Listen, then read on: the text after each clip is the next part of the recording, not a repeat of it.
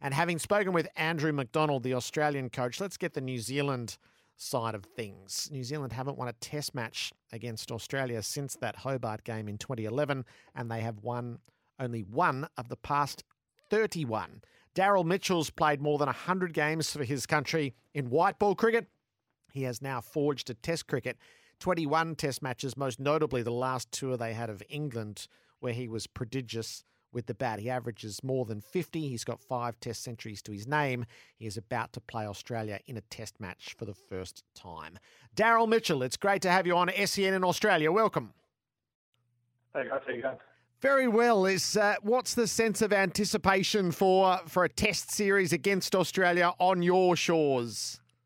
Yeah, look, it's obviously really exciting. Obviously for the Kiwi public to have the Aussies coming over is always a good battle. And as the playing group, really looking forward to taking on what is a world-class side on our home turf. Is there a recognition that it's been a long time since Australia have been your way for red ball cricket? Yeah, look, it's something that, again, us as Kiwis, we love taking on the Aussies. It means a hell of a lot to, I guess, in that battle across the ditch. And it's something that we're really excited as a group. Daryl, you've had a short break, so sat out the second of the South African tests and the T20s just to get your foot right. Has that done the trick for you? Yeah, look, I guess that's the nature of the playing schedule and being a professional sportsman is, carrying niggles from time to time. And, it was nice to get a little 3-week break to try and settle it and get on top of it. I've been sort of managing it for a period of time now, and it will be good to go next week. Do you have to tick any boxes this week, or you'll be right? No, I'll be right. Obviously, it's got to get through a few more trainings to come, but we'll be ready to go. So you'll be there at number 5. Is that going to be your slot in the batting lineup? That's obviously for the leaders above me to decide. I'll just do whatever job I've got to do for our country. So you haven't played Test cricket against Australia. You've seen a bit of them in white ball cricket. So what's your sense of readying yourself for particularly that pace attack? Yeah, look, obviously they're all world-class bowlers in their own right, and they all go about it slightly differently. So, look, it's come out with plans against them. They're pretty relentless with their pressure, and it's trying to find ways to put them back under pressure as well. And I know on our home turf, we know how we want to go about playing Test cricket, and it's exciting to take on some of the world's best. You nailed down your spot really with that tour of England and the centuries that you made in 2022. Just in your Test cricket journey, just give us a feel for the progression that you feel you've made. Yeah, look, obviously you look back at that Test tour with fond memories, and although the success on the field was really cool, also I guess to be able to travel around England and experience that tour with my family and my 2 little kids at the time watching Frozen at 6 a.m. and things like that is definitely memories that'll stick with us for the rest of our lives. Did you feel like you unlocked something in your batting through that series? Oh, look, for me, I'm just really proud to represent our country in whatever format that might be. And I know, obviously, taking a bit longer to get into this New Zealand side at a little bit of an older age, it reminds me how grateful and lucky I am to be in this position. And I just take each game as a really cool opportunity to represent our country. What's at the core of your batting? When you're in flow, when you're batting the way that you want to, what's at the core of it for you? Oh, look, for me, it's adapting to whatever's needed for the team and at the same time trying to bring a presence and a positivity to the game that hopefully puts their bowlers under pressure. Sometimes you've got to soak it up and absorb that pressure, and then you recognise other times where you can put it back on them. Did the tests against South Africa feel like a good preparation period for the team? Yeah, look, any time you're playing Test cricket, it's always pretty cool and pretty special. And, we got to see the likes of Will O'Rourke debut as well, and Rutchin have some success at number 4. So it's cool to see the younger guys as well getting opportunities. And, now just really looking forward to getting back together as a group this morning and getting ready for some Test cricket. What did you make of the form of Kane Williamson? He's pretty good, isn't he? Yes.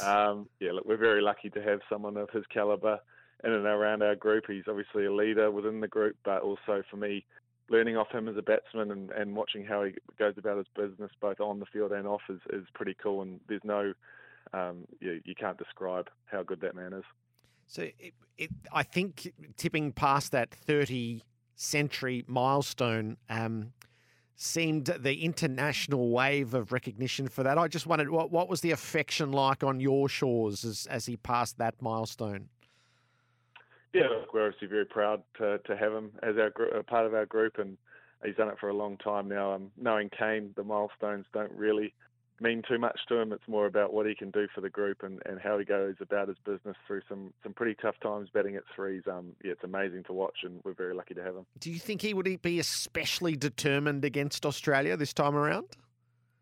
Knowing Kane, he's the same no matter what game it is. He goes about his business. He's an amazing ability to be very present, not look too far ahead or not make things bigger than what they are. And yeah, we're very lucky to have him. The other batter who's really arrived on the scene, and this obviously is the evolution through white ball to red ball cricket, is Rachin Ravindra, who's really caught the imaginations as we're about to gather on your shores. What have been your insights as he made his way through his World Cup successes and then into Test cricket? Yeah, look, he's been part of our group for a couple of years now, and he's obviously the last 6 to 12 months he's really taken off, which is something we're really proud of. We always knew he had the talent and the skill to do what he's been doing over the last little period. And the other thing is he's a great man. He offers a lot off the field. He's obviously a young kid in age, but he's very wise head. So yeah, we all love him. He's in charge of the PlayStation group and things like that when we're on tour. So yeah, it's good fun. They're a nice little pair to come in behind at the moment, aren't they? Oh, look, yeah, we're very lucky to have had a test squad that's been successful over a number of years now. And yeah, each day, hopefully someone else keeps stepping up and keep doing the job.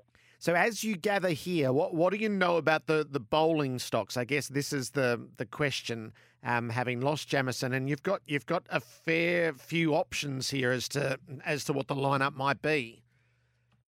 Yeah, look, obviously the surface at Wellington traditionally looks probably like my backyard, a bit greener, but yeah, we know also depending on whether it can dry out pretty quickly with the wind and things like that. So it's just, I guess, assessing once we get there and understanding firstly what the surface is going to do, and I'm sure Timmy and Steady and the powers above will decide the balance that we want to go with. So that pitch in Wellington, as you said, so we would expect it to be green, but can it be deceptively green sometimes? What should we anticipate, do you think?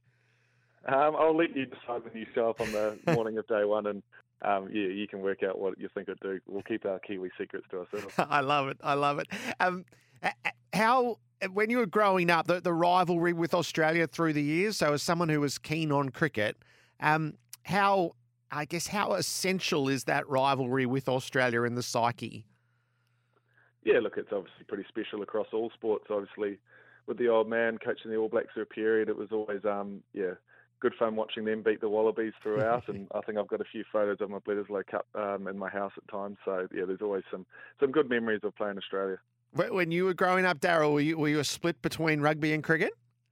Yeah, I was your typical Kiwi boy. You play rugby in the winter and cricket in the summer, and yeah, just pretty. It's a given over here on this side of the ditch. How did cricket win out?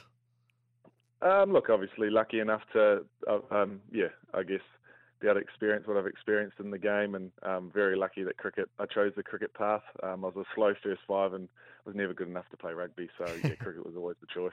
Have you won Dad over to cricket?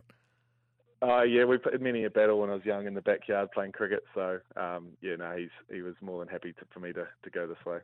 And Daryl, we learnt early on that the first 4 days in Wellington are sold out, so there's obviously a real appetite for this, and it's going to feel like a main event when we all gather on Thursday.